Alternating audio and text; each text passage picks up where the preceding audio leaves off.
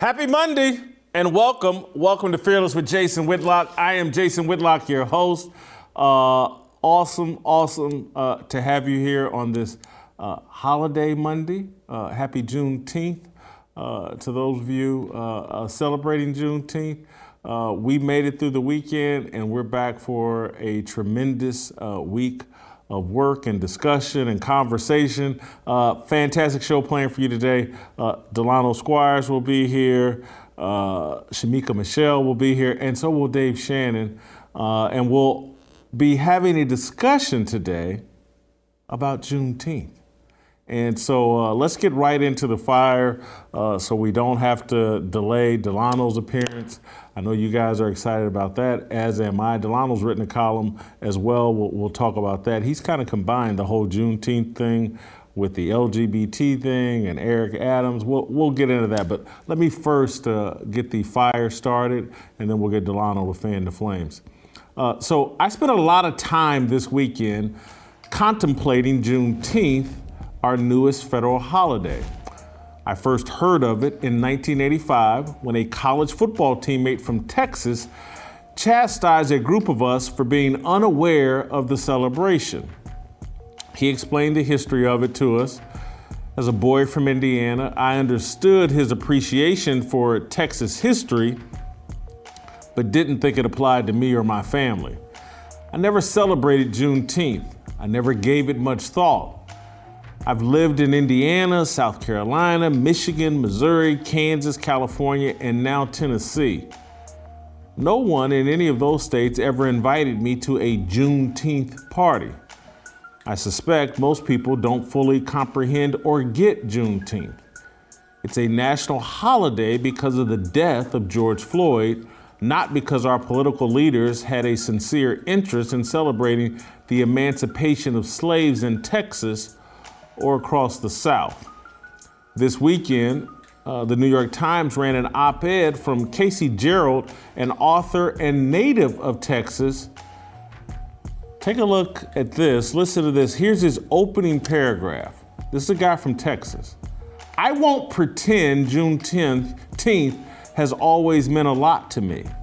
I was born in Texas, as were my parents and most of my kin, all the way back to at least the 19th century when some of them were enslaved. Still, for most of my life, the day was just another holiday marked on the community calendar, even if it was our day, a day for Black Texans.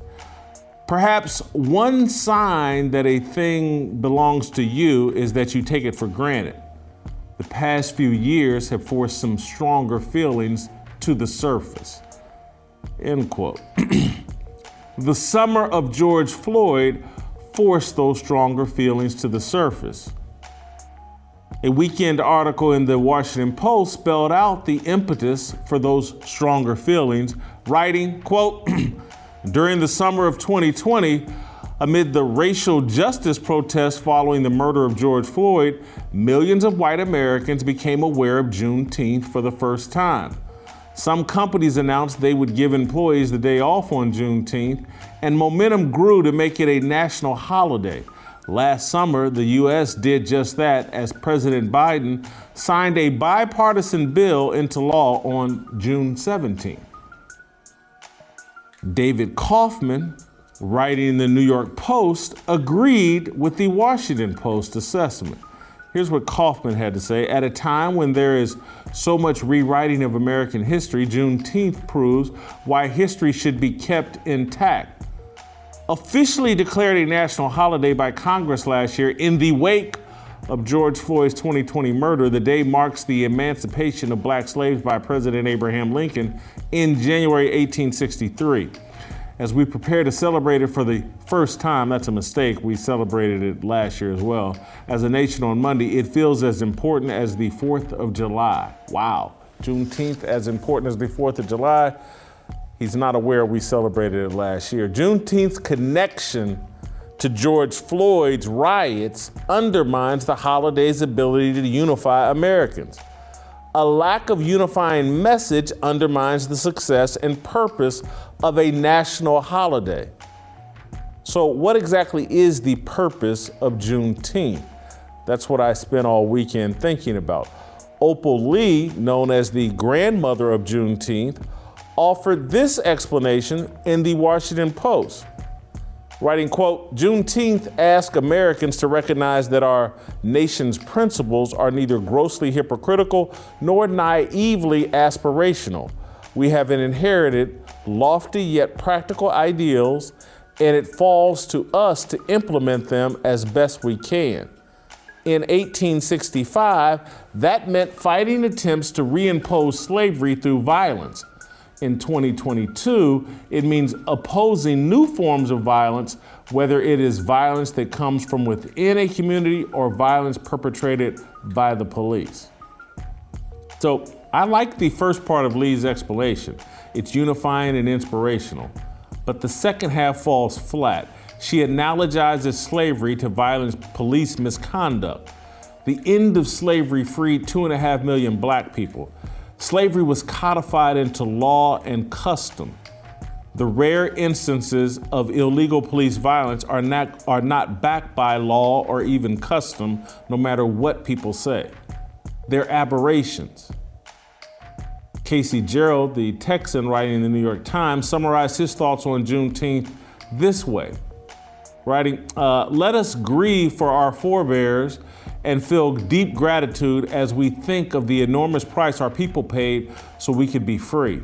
Let us remember that despite the degradation of slavery, they lived fully human lives too. They laughed, they loved, they dreamed, they ate sweet treats. Let us pray to them and say this year and always, thank you." Gerald's definition leaves out the price paid by hundreds of thousands of Union soldiers whose enormous price included the sacrifice of their lives. Gerald wants a black national holiday, not a unifying one, and he wants us to pray to dead former slaves. I would prefer to pray to God, but we'll leave that out of this for now. My point is, black people, we can't fully explain or justify the Juneteenth holiday. Most black people did not care until George Floyd died. The black female mayor of New Orleans, LaToya Cantrell, best represents our confusion. Over the weekend, she unveiled a monument she had erected at Lafayette Square in celebration of Juneteenth.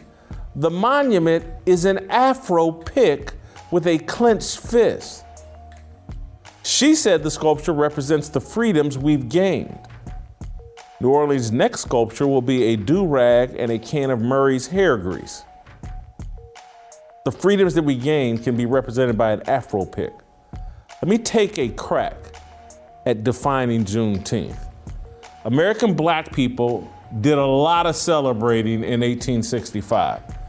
Confederate General Robert E. Lee surrendered to Union General Ulysses S. Grant on April 9th of that year, ending the Civil War and kicking off the official death of slavery. 22 days later, more than 10,000 freed slaves in Charleston, South Carolina, held a parade honoring deceased Union soldiers. The event is credited with starting the Memorial Day tradition. In June of 1865, Union Army General Gordon Granger arrived in Galveston, Texas, and enforced Abraham Lincoln's Emancipation Proclamation. Black Texans adopted June 19th as a day to celebrate their freedom. In early December of 1865, the final month of 1865, the United States ratified the 13th Amendment abolishing slavery. My point is, the year 1865 is important, maybe as important as 1776. America was reborn, reimagined, and resurrected from the dead. The year marks Black Americans' central role in this country's march toward freedom and exceptionalism. The African American journey has been America's North Star, its moral compass. The fact that Juneteenth is such a divisive and polarizing issue speaks to how far this nation and its citizens have strayed from our shared moral struggle, purpose, and values. I wish we could rebrand Juneteenth as 1865 Day. We could spend the day honoring the people who sacrificed everything for America to experience a much needed rebirth. Right now, it's a celebration of George Floyd. I feel sorry for George Floyd. I have no interest in celebrating him. I think that's true of most people. So that's my fire. That's my explanation of Juneteenth.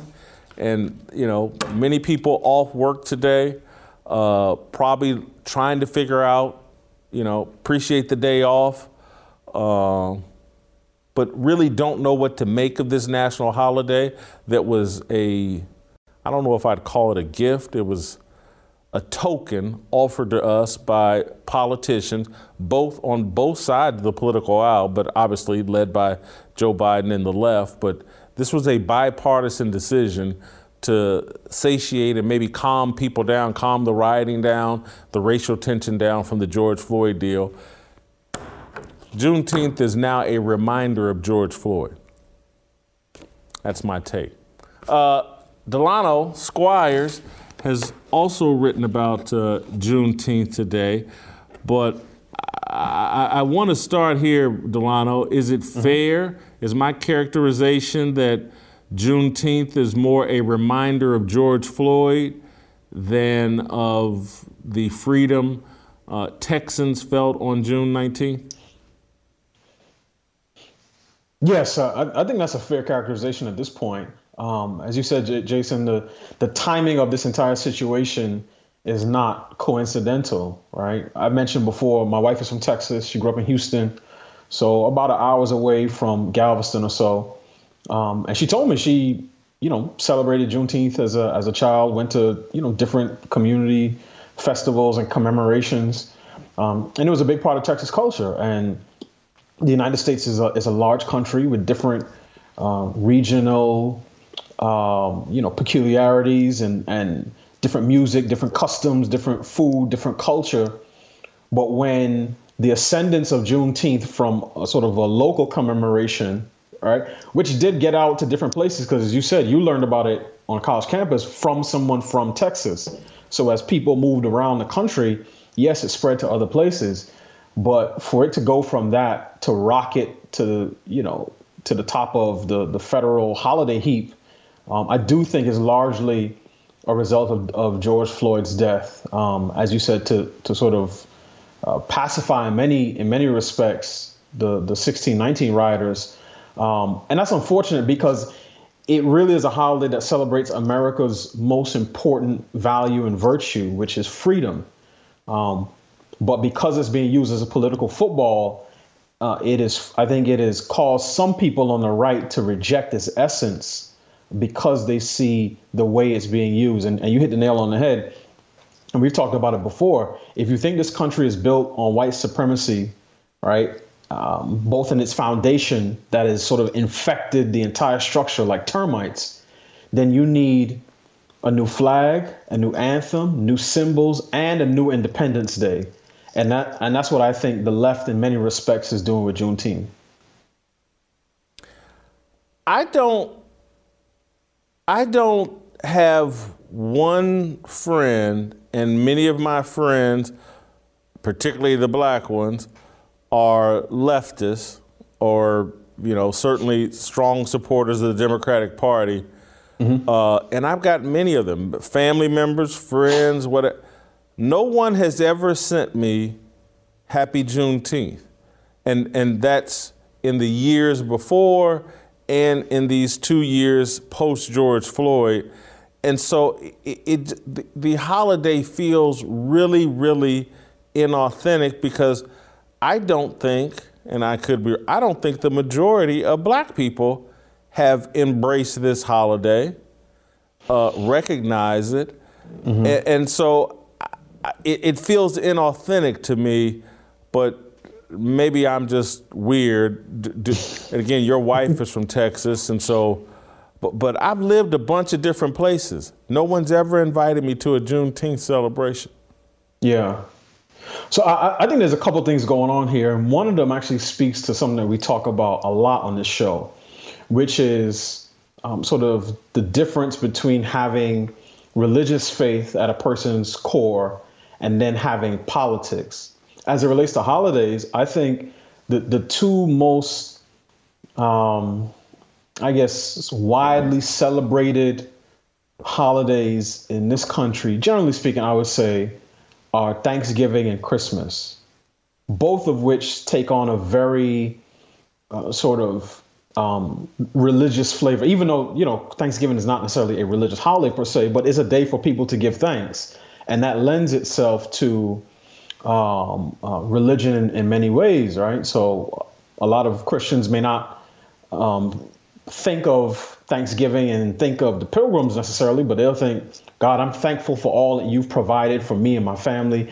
And when we get together as families and wherever we are in this country, that's the sort of central point of the holiday.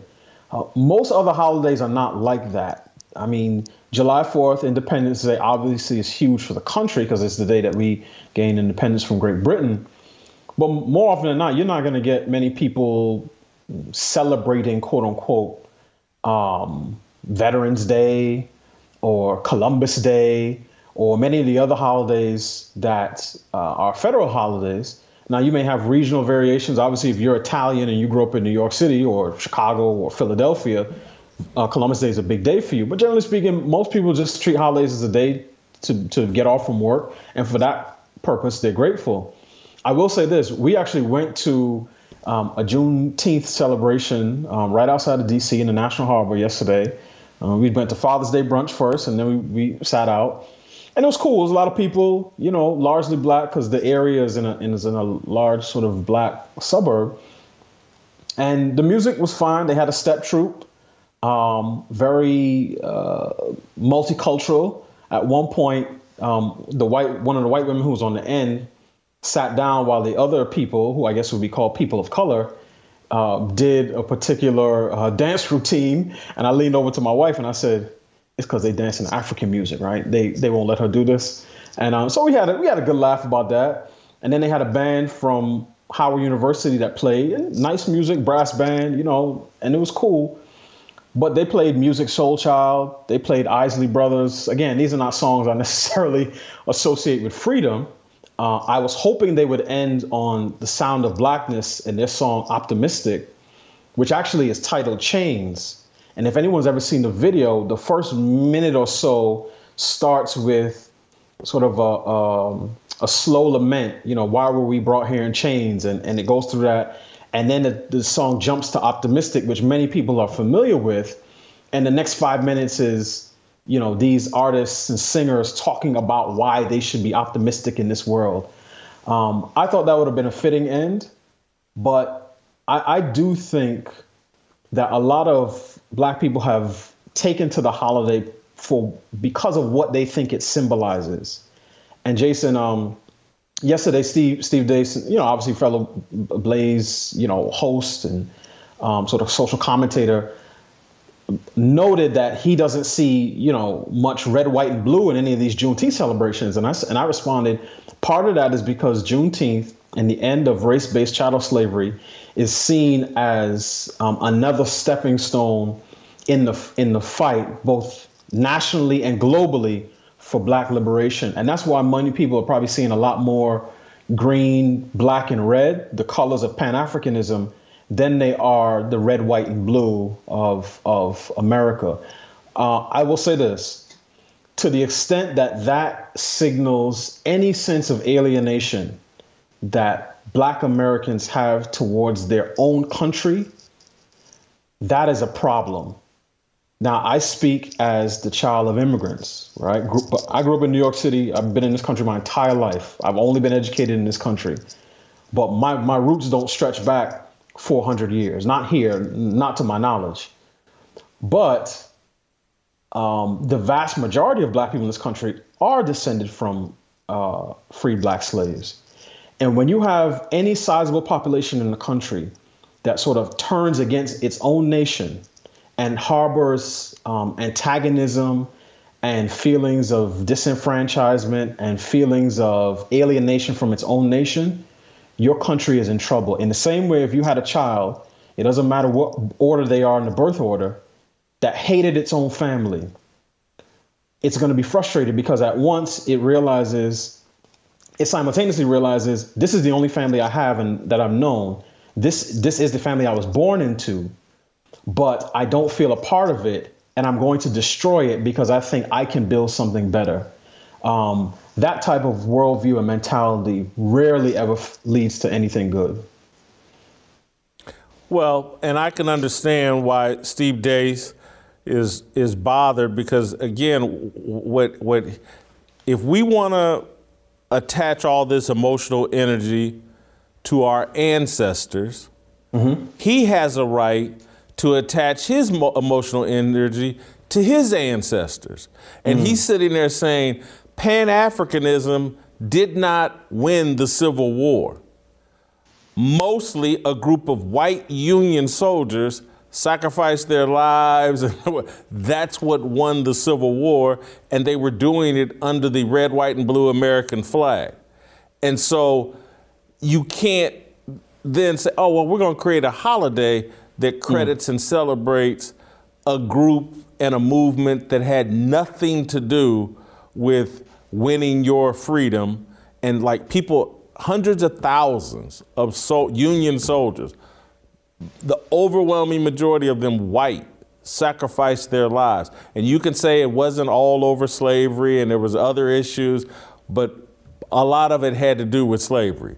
And so I don't blame them for seeing it as off-putting. But the other thing that just confuses me is like it's clearly a holiday targeted at black people that misses the mark even with black people. Because again, I think many of us are appreciative of the day off, but don't really understand it as referenced by how can a mayor of a major city say, you know what, I'm going to honor Juneteenth with an Afro pick. An Afro. But I want to transition to a different mayor that you wrote about, and because I love the connection and the parallels and just how you brought Eric Adams, mayor of New York, out here promoting the LGBT cause. Anyway, explain your column today about how the American values are being closeted through this whole LGBT movement. Sure. So I made a connection, right? I started with Juneteenth, talked about the long march to freedom. And I quoted Dr. King when he said, you know, the moral arc of the universe, you know, bends towards justice, a quote many people have heard. My contention in my article is that when you remove the biblical definitions of both morality and justice, that arc actually bends into a boomerang that brings you back into a different type of bondage. I talk about Eric Adams because last week he tweeted that basically he tweeted in support of drag queens in New York City public schools, not just libraries, public schools reading to children. He sees this as part of, you know, the proper role of an education system, both for academic excellence and emotional intelligence. Now, Jason, anyone watching the show has probably seen, you know, we're barely through 2/3 through June. We've been inundated for the last 20 days with images of drag queens, so-called kid-friendly drag shows, queer beer, every corporation having its logo lit up in you know, sort of rainbow colors on Twitter, on social media. So it's not a surprise that, you know, the mayor of New York City is promoting, you know, an LGBT agenda, which he is, because he went on to talk about funding he set aside for the LGBT community. My issue is that we have gone so far to the left that now the mayor of the largest city in this country and the largest school system in this country, a school system of which I am a product, is now championing men dressed as women in garish, sort of stereotypical, caricatured costumes.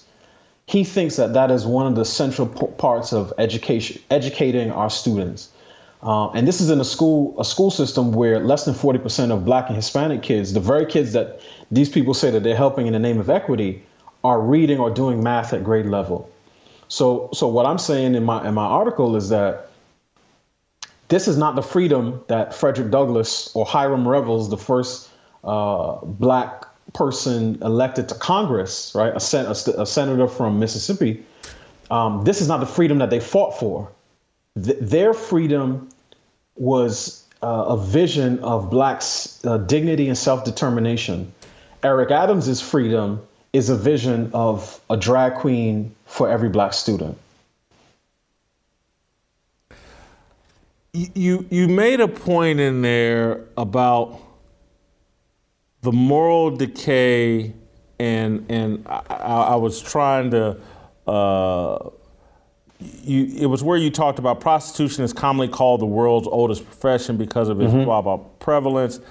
There's a significant difference between it being done secretly in the privacy of a person's home, in the back of someone's car, or in violation of law, and openly on every other street. And that's like the point that I've been trying to get across is like, we're codifying into law and custom an immorality that, was bad enough when it was in private. But now with the drag queens and the parades and just the whole in-your-face nature of look what we're doing and we're going to put it in your face, that's just a whole different level. And it just speaks to, again, it's like America has lost its moral compass. And I kind of wanted to piggyback off of your point. This is what I keep trying to say about the African-American journey. We have been America's moral compass. And what you're talking about with Eric Adams is like, we've completely strayed from that. And because our moral compass came from religious faith and biblical principles, and men like Frederick Douglass, men like Richard Allen, men like Martin Luther King, men like Booker T. Washington used to use the Bible and the biblical principles found in our founding documents to hold America accountable. And we've totally untethered ourselves from that to the point that we have a black mayor in America's biggest city arguing that, drag queens grooming your kids at libraries and in schools is actually a good thing. I just want to raise the white flag and say, we surrender. If this is what we're doing now, we have no hope. And Jason, you're exactly right. And the reason I mentioned Eric Adams's race in the column is because I'm sure many people see him, the second black mayor of New York City, as another point on that long sort of arc towards justice and equality, right? So they say, look, we got a black man who's mayor, former police officer, he's going to help save the city. And really, in fact, Eric Adams has the political instincts and interests of the liberal white wine moms of the Upper West Side, right? Not the working class black families in Brooklyn and Queens that are just like, my parents and my best friends and their parents. Not like those people, because none of those people left their countries or moved from the South northward so that their kids could be read to by perverts and sexually confused people. That's not why they left, right? Wherever they lived or were born, they didn't migrate or immigrate to New York City for that. And whether it's Eric Adams promoting it, I mentioned in the piece, Christina Aguilera had a performance at LA Pride where she was wearing a strap-on, right? And walking around and bouncing it up and down. And these are things which no person on the left will publicly condemn. And you're right, I made that point about prostitution. I could have made it about any other vice, where there's a difference between darkness being practiced in the privacy of one's home, where no one can see it, right? We may know certain things exist, but we can't see them, so it's hard to get a handle on them. And then it's done in public, but still in secret and socially censured by the people who sort of establish the bounds of a culture. But then what used to be done in the privacy of one's home and goes into the back alleys, right? When that becomes something that's done publicly with the full backing of every corporation and elected official and sports league and academia, you are in a totally different culture. And that is a culture in which disease is the default state of the body politic. And that's exactly where we are now. We are slaves to sin in a way that we have not been previously, because again, people try to bring up all these other things, whether they have to do with race in history or now. And the point is, we outlawed the things that were historical in nature. We outlawed anti-miscegenation laws. We outlawed chattel slavery. We outlawed Jim Crow laws. And even today, as you said, if a police officer shoots and kills someone unjustly, but Derek Chauvin didn't shoot George Floyd, but Derek Chauvin's going to prison for a very, very long time. No one praises those things, but there's not a single thing having to do with sexual preference or gender identity on the left that's done publicly that any Democrat will ever speak up critically of. Now, they may do it privately, Jason, and this is what I'm saying. Every society has a closet. The question is not whether you have one, but which things you put in it. And the LGBTQ community is out of the closet. They're living out loud and proud. They've raised their flag, right? They've raised their banner over the country.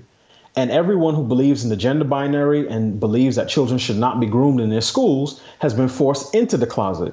And the reason that the left hates Christianity is because they know that in addition of just sort of being a moral religion, it preaches a message of Jesus Christ as the only savior for the sin-sick soul. And it says that morality is transcendent, objective, and external to the human being. And they hate that, because what that translates into is Christians saying in different parts of society, no, you cannot do that. No, you should not groom children or indoctrinate them. No, you should not make people hate one another because of their skin color, whether it's in 1863, 1963, or 2023. No, you should not do that. No, you cannot redefine marriage. No, you cannot redefine family.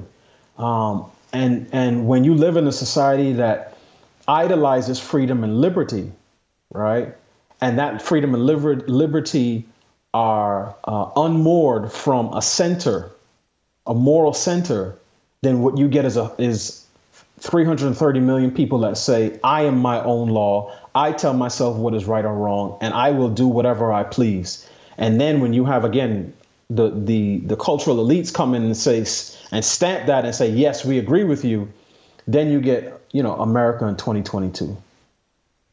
Well, and this is the final point that I want to hammer that I thought was brilliantly made in your column is Christina Aguilera, as you mentioned, did a concert, strap on, simulating sex with, I think, one of the other dancers. I saw it. Her music is targeted at young people, but regardless who was in the audience or whatever. But again, this is like, if Christina Aguilera wants to have sex with a strap-on in the privacy of her home, I'm not going to object. That's her business. That's between her and her God and her blah, blah, blah. I'm not going to, and so I'm not going to object. But when she comes out and does it on stage in a performance and is basically just normalizing and just out of the closet with it, and there's no repercussions, there's no scorn, there's no nothing for her doing that. And then you make the point, though, if she tweeted out or said or indicated in any way like, hey, Donald Trump wasn't the worst president. There's a major price that she'll pay for that. And so you're better off being immoral, wearing a strap on in public and simulating sex during a performance of music intended for young people. That's better than expressing a political opinion that the left disagrees with. And then, again, I go back to tying it all together in terms of our moral compass has just been obliterated. It's like, that's fine, but disagreeing over politics is out of bounds, and you're the worst human on the planet, and you'll pay a steep price for that. Yeah, and that's why, again, Eric Adams is so significant, right? We're used to white liberals, promoting gender ideology and doing all these other things. But when it comes to sort of working class Black Democrats, that hasn't been their tendency. But again, we're at a point where the curve is bending back. And as you said, that's because across the board, white or Black, we as a country have abandoned sort of our moral center. I saw, Jason, the other day, a young lady asked if in 60 years we're going to still have Black communities. And I responded, we'll have some, but the values of the aristocracy, the Black leadership class, are not ones that can build or sustain communities. If you deny God's moral order and natural order, if you deny the importance of marriage and family, if you promote degeneracy and self-destruction, right? If you say that the government really is God and is the highest authority in the land, if you think education is for the purpose of indoctrination and that your quote unquote oppressors are also your liberators, you're not going to have a community. You'll have people who are around, but they will be clients of the state. They'll be wards of the state. You can't have free men. So you'll go to the Juneteenth celebration and you'll be driven there by your social worker, right? A white liberal woman who works for the government. And she'll tell you what time you can leave. She'll tell you what groceries you can buy at the store. And she'll tell you when she's going to drop off your next check. And then and she'll tell you when your child is next scheduled for their cross-sex hormones and gender surgery. That's what the future is going to look like if we continue down this path. And that's the case regardless whether you're white, Black, or other. And I think, again, Juneteenth really for me was, I look at it as that crossroad, right, where people move from slavery to freedom. And Jason, we got over 100 years of seeing what that freedom could really purchase, right? You talk about the story of Black people in America and how it's a phenomenal and inspiring story. And now, again, we're bending back. Since the 60s, Black folk have resisted largely because we're church-going people, or used to be a church-going people. But now when even the elders are saying, yes, I want to see those drag queens in the school. I want to see them with their legs spread open so the kids can see their nether regions. Yes, that is freedom. That's what Dr. King marched for. And as is the case, we talked about it before, one of the people that really exposed us to this is the first Black president who, in his second inaugural address, made a connection between Seneca Falls, first wave feminism, Selma, Black civil rights movement, and Stonewall, the gay rights movement. And ever since Pastor Obama said that it was okay for Black folks to celebrate that, and that the LGBT agenda is the same as the Black agenda, we've been moving in lightning speed in that under part of the moral arc. Delano, thank you so much. Thank you, Jason. I'm gonna thank you. Great job as always. When Dave Shannon and Shamika get here, and I may save this for Shamika, I'm gonna connect it even further. There's some awesome video of Joy Reid hosting some show on MSNBC about Black women and racism and all that they've overcome. And I'm going to connect it to we've lost our moral compass. We don't even know what it is we're doing. But stay tuned. Dave Shannon will be next, and then Shamika will help me wrap up the show. But before I get to Dave Shannon, I want to tell you about my good friends at Good Ranchers. There are two things you need for the 4th of July: fireworks and a good old-fashioned American steak. It's easy to get good fireworks. There's a vendor on every corner, but getting high-quality American meat isn't as easy. Don't cook up a steak from some other country this 4th of July. Yeah, over 85% of grass-fed beef you find in stores is imported from overseas. No, this year instead, grill up 100% American prime ribeye from Good Ranchers. Right now, they're giving away 2 free 18-ounce prime ribeyes with my code FEARLESS. Good Ranchers is an award-winning subscription company that delivers American meat to your door. They sell steakhouse quality beef, chicken, and seafood that's superior to what you're buying at the grocery store. You can do a one-time purchase to try it out or subscribe and get $25 off every box for the life of your subscription. It's an amazing product delivered right to your door every 4, 6, or 8 weeks. So easy and so good. Good Ranchers, American meat delivered. You guys know what to do. for the 4th of July, you need to be serving your fearless soldiers Good Ranchers beef. All right, Dave Shannon. Next.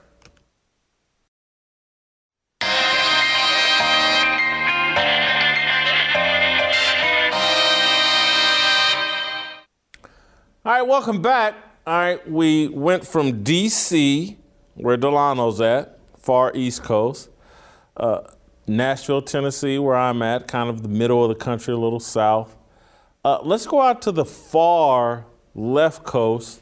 Let's go out to Idaho, basically. It's very close to Washington, and bring in Chocolate Knox, Dave Shannon, and see how he's celebrating. Dave and his 7 kids and wife, the stereotypical black family. How are you guys, Dave, celebrating Juneteenth out there in Idaho? Well, we went looking for the festival. There wasn't any black festivals for Juneteenth. Although I will say I did grow up celebrating Juneteenth. Juneteenth was a wonderful festival in Minneapolis where I was raised. We celebrated it every year. We were out there. It was, a time for the community to come out together. It wasn't just black folks out there. We had Mexican folks out there. We had white folks out there. We had Asians out there. Everybody was there celebrating Juneteenth. And it was mostly Christian too, at least while I was growing up. So we had, the whole thing would start off with prayer. Choirs from every church would be out there celebrating and singing. It was almost like a talent show. All the food, the community food, it was all out there as well. And it was a very unifying event. It's kind of shocking, Jason, to see that now it's kind of all changed. I haven't been to a Juneteenth event probably in, a couple years, but I don't remember it like this. I don't remember Juneteenth being a moment of separation for us. I remember Juneteenth being a moment of unification for us, what it was intended to be from the beginning. Which is why that statue out there that the mayor, was it, that put together with the Afro pick? The mayor. Yeah. I'm not going to lie. Afro pick, yeah. That's insane. You know, when you think about what an image is supposed to represent, that is a soulless, atheistic type of image that does not represent anything at all of what Juneteenth intended to be. So when Juneteenth got started, the first thing that those slaves did was praise God and pray. And then they celebrated immediately. That was the first thing that they did. And so I was thinking to myself, the other thing they did was they actually put on new clothes to represent a new time and a new moment and a new beginning. And so I was thinking like, okay, what kind of image would I want to see, or what kind of statue would I want to see that actually represented our forefathers better? And I was thinking, what would it look like for enslaved men to have their arms out with the chains on their arms, and other men coming to free them, the Union soldiers coming to free them with the key dipped in blood, dropping inside of the lock, breaking the chains. Now, that's a unifying message. That's a unifying theme where it brings everybody together. And it says at the bottom of it, I think it should read something like, we bled for our brothers because of the image of God, right? That's what we need. That's what it's supposed to be, but it's been hijacked. And I don't think, Jason, our forefathers who celebrated right after the Union soldiers came, started the whole tradition, would even recognize what Juneteenth has become.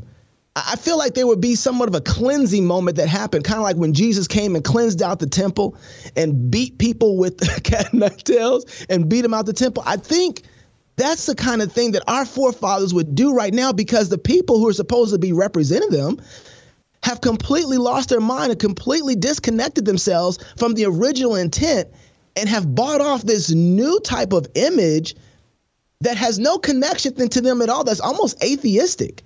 And so we've just given up. We've been taken over by some other spirit than the spirit of our forefathers.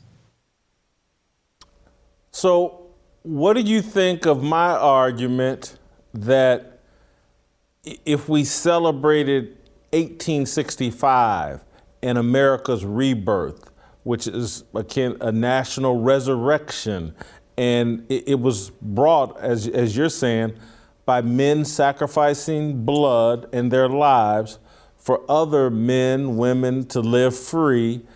And so that whole year of 1865 is a really big deal. It signaled like America is authentically committed to living up to the ideals expressed in its founding documents. And it just sent this nation in a new, exciting, better direction that eventually turned this nation into the envy of the world. And so I think that we've polluted Juneteenth and attached it to George Floyd. And we'd be better off rebranding the whole thing and celebrate the fact that America had a rebirth in 1865, and we should celebrate that. America is risen from the dead of the near civil war that destroyed it. We should be celebrating that and including, like you're arguing, biblical values attached to this celebration.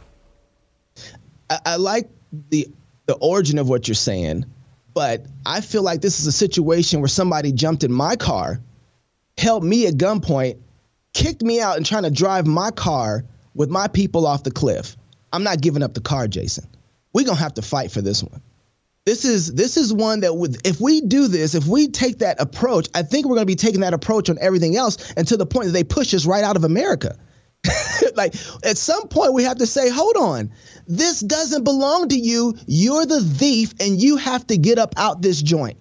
And so the conservatives are really good at building things. We build things, but we're not very good at protecting them and keeping the riffraff out. It's part of our failure of masculinity. One of Adam's failures in the garden was kicking the serpent out, not just going to start a new garden. And Jason, I think we have an opportunity here to say, wait a second, the origins in the beginning of this have always been Christian. I don't think that some of the people are wrong with seeing this as a cousin or a younger brother of the Declaration of Independence. This is the fruit of that coming to people who had not heard the message that they were free yet. So these two are akin. If we're not going to give up the Declaration of Independence, then we shouldn't give up Juneteenth either. Just because they've kind of hijacked it, let's not give it up. This is the fruit of that, and they don't get to take that and eat from it. Like you like to say, they like the fruit and they don't like the tree. Well, I'm sorry. You're going to have to enjoy both of those. You get to live in our world. We don't get to live in yours. If you're going to have atheistic ideology and worldview, you have to go. The problem is we don't have enough moral conviction of a culture within ourselves to know how to rescue this thing that's falling. And Jason, that's something that we have to work on. What does it look like then for us to begin a 150-year work project? Because that's about how long it's going to take. What kind of things do I need to be building now so that we rescue not just Juneteenth? Juneteenth is a microcosm of American culture. How do we rescue America? That's the whole thing. We have a 150-year project that we need to be starting plan after making a plan, one thing, then the next thing, then the next thing. This is why you get married. This is why you have kids. This is why you train those kids to love Jesus, because they're going to have kids and they need to be attached to their forefathers and their history so they can learn what God did for them as they move forward through time and space trying to rescue our culture. So if we move off and let them have this point, it's like us giving up the car and letting them drive off the cliff. And I don't want to give up the car, Jason. So I like your point, but I want to fight for something that I think is important. And so you think we can reclaim Juneteenth and snatch it away from an event that has now been totally, in my view, tied to George Floyd? Yeah, I think so. So there's a domino effect of redemption, right? As we begin to reclaim the center of fatherhood, masculinity, womanhood, there's a domino effect that happens with that. Not just is Juneteenth been overtaken, but a lot of our other holidays have been overtaken as well. And so Juneteenth is just one of many other ones that we have to come and reclaim in a full narrative. And it's not, so you might have George Floyd that is kind of the lead character of Juneteenth, but you got a whole slew of secularism and Marxism that's leading the holidays that we have right now. And so, yeah, I think we can take it. I think that what we have to do, though, is say, okay, what is the center and how do we throw a better party around that center so that everybody says, well, wait a second, This is far more unifying. This is far more inclusive. This makes way better sense in the world that I want to live in. We don't throw the kind of parties that tell better stories and have more excitement around them. The left really does a great job around that, and we fell at that. We can throw a better party than they can. We can explain the story better than they can, but we're not doing that. We're not doing that in any kind of way. We just kind of let them take it and say, well, we'll start something new. And all we're doing is starting something else new for them to come in later, 15, 20 years later, and take it over. And so we got to learn not only to build something, but how to keep something. And fighting for something like this, along with other things inside of American culture, will help us develop that type of tenacity.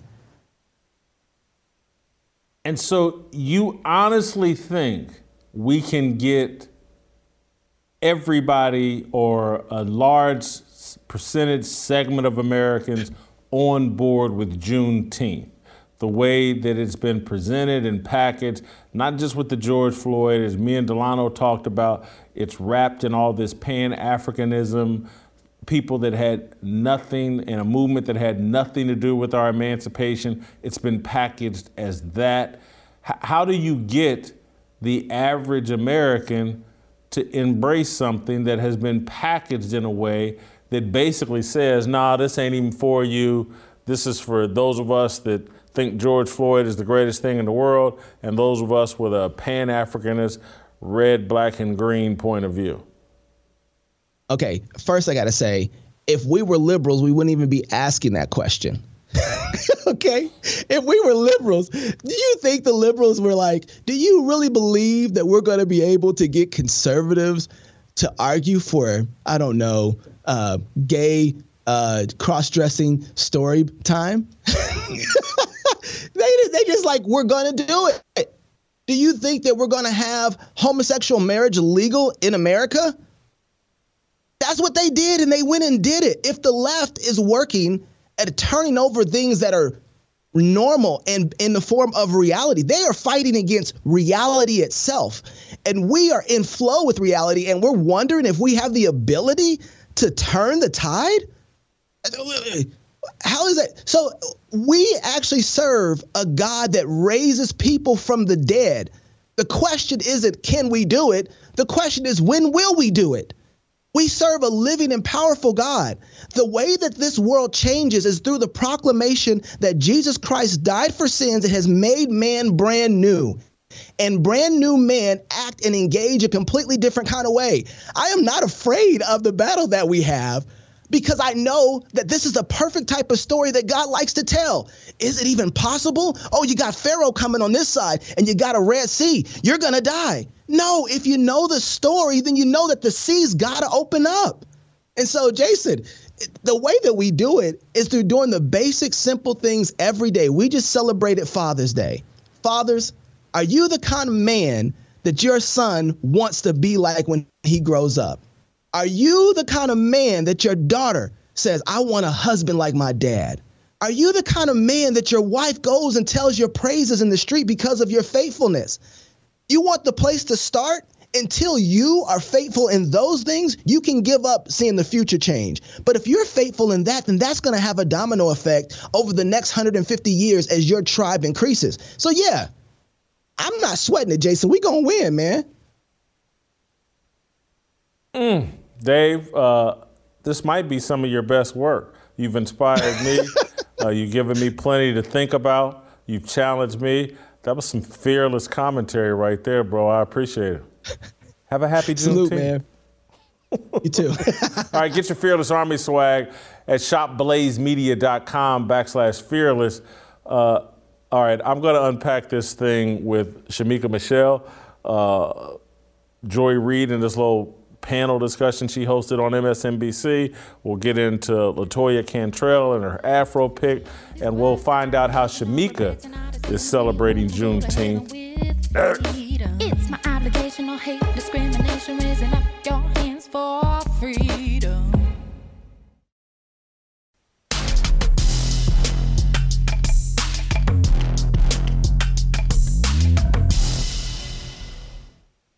All right, welcome back. Time for some Shamoke Show. Shamika Michelle Shamika, welcome. We'll return to the South. How are you spending your George Floyd Day? Are you out celebrating with friends and family? No, I am not. I will be relaxing, but I do have on a shirt that says free-ish since Juneteenth, 1865. So that's how I'm celebrating it. Listen, I had a friend in college, a teammate, that mentioned Juneteenth to me and a bunch of other teammates.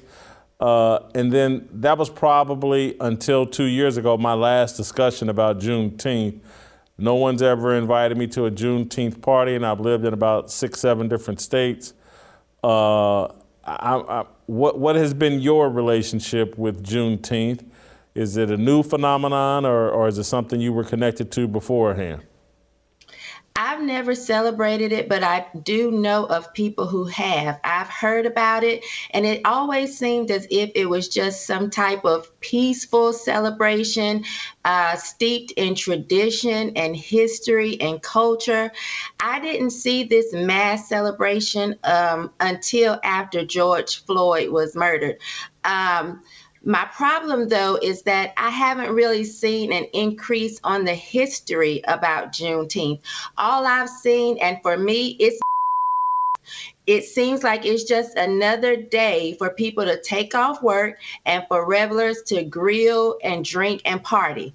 Because to me, people still don't know what it actually means. And I've seen a lot of posts on social media between yesterday and today, just really talking about slavery. They don't even talk about the actual abolishment of slavery. They don't talk about the Civil War or, the fact that we were freed. There's slavery all across the world, but here in this country, it has been outlawed. And so I still see a bunch of people just sitting around angry, talking about they hate the history of this country because all they have done with this holiday is promote slavery and division and hate and anger. That's what I've seen. So I think it used to be pretty peaceful until the Biden administration stepped in and this whole George Floyd thing. And now it has just become a holiday for more division. What shocks me is that there are many people that believe Juneteenth was the end of slavery. They don't even understand the real history, that the 13th Amendment wasn't ratified until December of 1865, and that the state of Delaware actually held on to slavery until 1901. And so I think it was Kentucky and Delaware were two of the last states to hold on to slavery. And so it's just, we don't even know the history, and I think that's how you end up with a woman like the mayor of New Orleans, LaToya Cantrell, with the Afro-Pick monument in celebration of Juneteenth.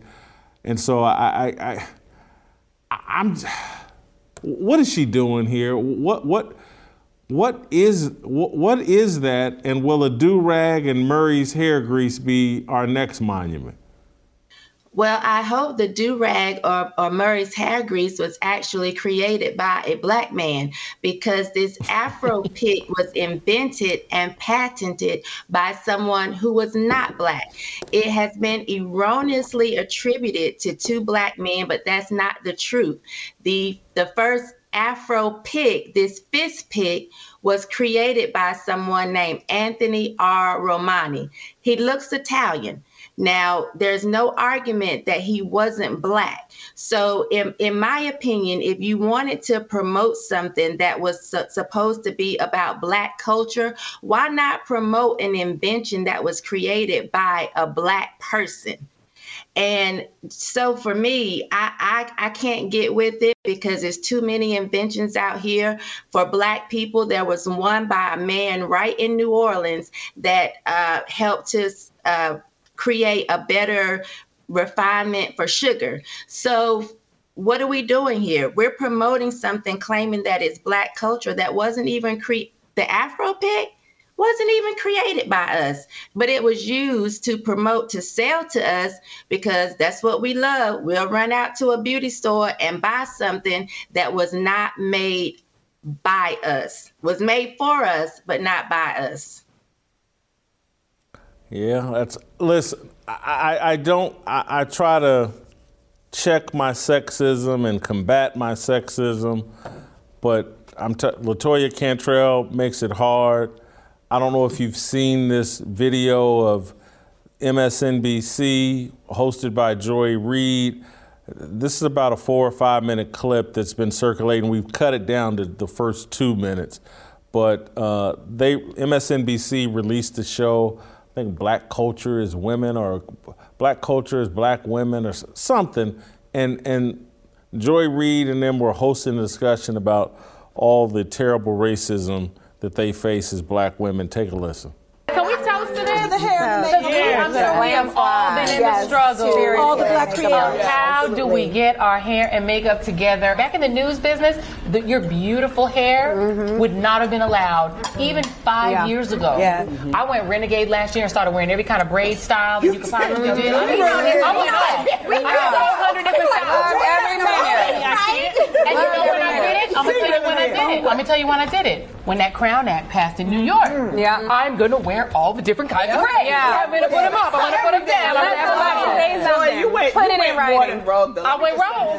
One day, Joy had a whole situation, and this is how it always works, right? People text like, "Yo, did you see Joy's hair today?" Right? And literally, I worked on a show, and that person shall remain nameless, but they are very famous, and he had it in his contract that if you were a Black woman, he was not responsible for your hair. And this was a very famous. Who was it? Tell us. I cannot Name say me. because he's too powerful. Just text it to us later. Text it to us later. But for all of you, I mean, in every single one of our businesses, we've had to deal with our hair being fried, falling out of our head. God, yeah. To somebody who didn't know how to do us, Yeah. couldn't sit in the thing. We couldn't have a Black hair and makeup team. Foundations 2 shades lighter, darker, ashy. Right. when you're not a celebrity in this way, this is a new thing being thrust into the spotlight. Yeah. So when you're like a social justice person, and they don't care how they make us look at all. I have been in places where they've just handed me powder. And probably the wrong color powder. Oh, absolutely. White powder. And I'm like, am I a clown? And So now then you have to be a professional makeup artist, professional hairstylist. You already know that. I go on TV and I'm like, I look a damn mess. Like what have happening? been traumatized. And I'm supposed to have hair, and the hair is like that, and they done. I'm like, what?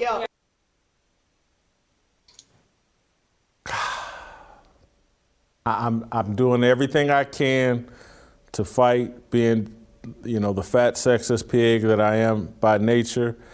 But I just, the disconnect between, and keep in mind, these are the women that they throw on TV that are supposed to represent the concerns, the issues of the typical Black person in America. And they just seem so disconnected. And it's, but let me stop and let your thoughts on the hen party that, and I hope that's not a sexist. Is that a sexist statement? Did that just make me look even more sexist? The hen party that Joy Reid hosted where they got to the bottom of American racism. First of all, if they didn't think they were ugly, they would not be needing all of this makeup to start with. I have no issue being on TV or having to worry about my makeup being done or my hair being done. Number one, I know how to do it myself. Number two, I have not started to take my makeup tips from men in order to feel like I look like a beautiful woman. That's half of their problem. All of these drag queens sitting around telling you that you need to contour your face. Most of them do that type of things because they needed to make their male face look feminine. They had to hide a 5 o'clock shadow. All of these eyeshadows looking like these eyelashes looking like bat wings. You look crazy. You look like you get your makeup tips from a man who's trying to be a woman instead of just being a woman and celebrating your own natural beauty. So to sit around and sit here and whine about how you go on TV and they don't have a makeup artist for you and they don't have a hairstylist for you, stop thinking you're ugly. Take the minimum, do it yourself, move on. If it's really about the voice or the message that you're trying to get out, that's what it's about. I don't sit here and take an hour to do my makeup before I get on screen, Jason. You know why? Because I don't think I'm ugly. I don't have to do all of that. And when I go to be on Fox News or Newsmax or anything, when I'm on the blaze, it's the minimum. I come to your studio and I sit down with your makeup artist and they say, do you have on makeup already? You look fine. You know why? Because I'm not ugly and I don't need these makeup tips that men have put out here and women are trying to meet those standards. Stop complaining. There was a gay man that started to get heat over the weekend because he said, when these hoes need their hair done, they come to gay men. When these hoes need their makeup done, they come to gay men. When these hoes need styling, they come to gay men. And they ask people, what do you think about this? It's true. Stop going to gay men to figure out how you're supposed to look like a woman. You already have that. You were naturally born that way. Embrace it. And so tying that together with LaToya Cantrell, it just, we have the, and keep in mind they released this MSNBC thing on Father's Day, which I think isn't a coincidence because, again, the messaging is that black women, remember, they saved the 2020 election. They did that. They're the leaders that we all need. If we can just get Stacey Abrams into the governor's office and eventually the presidency, it's going to save America. And black women are the secret sauce of American success. And again, I don't want to sound sexist or whatever, but I'm just like, is this really what is on the agenda for when given some power as the mayor? Oh, I'm gonna come up with a monument in this Afro pick. When given a television platform to talk about black culture or whatever, I'm gonna sit up and do 2, 3, 4, 5 minutes on hair and how the makeup team doesn't have everything I need. It's like their concerns are so disconnected from the legitimate concerns of black people. It's offensive to me. It's extremely offensive, and it makes us look crazy as black women. I want so bad, Jason, to say the title of my next book, but I'm going to hold it. But they just gave me more information to put in there because I think it's ridiculous. I think it is very offensive. We have real things that we need to be fighting for, real issues that we need to be talking about. Not having the makeup you feel like you need or the hair person that you feel like you need, it's not one of them. It's just not. Shamika, let's take a quick pause and we're going to do an approval rating on LaToya Cantrell, the mayor of New Orleans.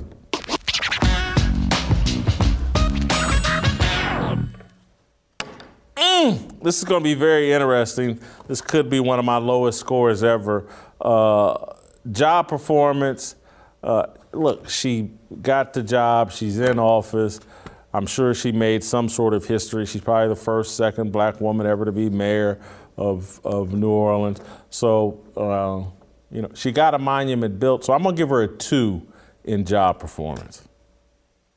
I gave her a 0, Jason, because an article came out on June 17th saying that New Orleans is on pace to becoming the murder capital of the United States, surpassing St. Louis and Baltimore. So her job performance obviously is not that good. In 2019, they hit a low, but since then, it has skyrocketed. This is a crisis for this city. And with her being the mayor, I have to give her a 0. That's just not a good look.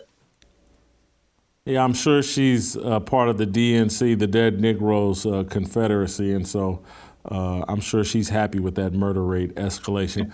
Character, I'm going to give her a 1 in character. I think she has very little character. If given the task of hey, come up with a monument that celebrates the accomplishments, the progress, the freedom of black people, and the best you can do is an Afro pick, you're a low character person, so I give her a 1.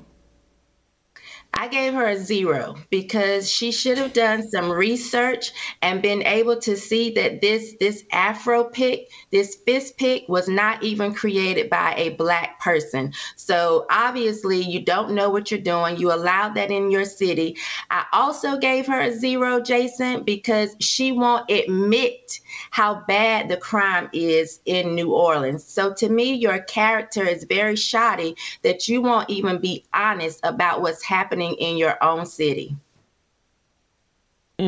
Authenticity, I think we're going to have some big disagreement here, because I actually think, and again, this may be the sexism in me, and I apologize, and I'm prayerful that it'll get erased, but I actually think she actually believes the stuff she says and the stuff that she does. I think she's being very authentic. I think she thinks the Afro pick, the crime rate, and she's doing a great job, and none of this is her fault or whatever. I think she believes all of that, so I give her a 23 in authenticity. She believes the babble that comes out of her mouth.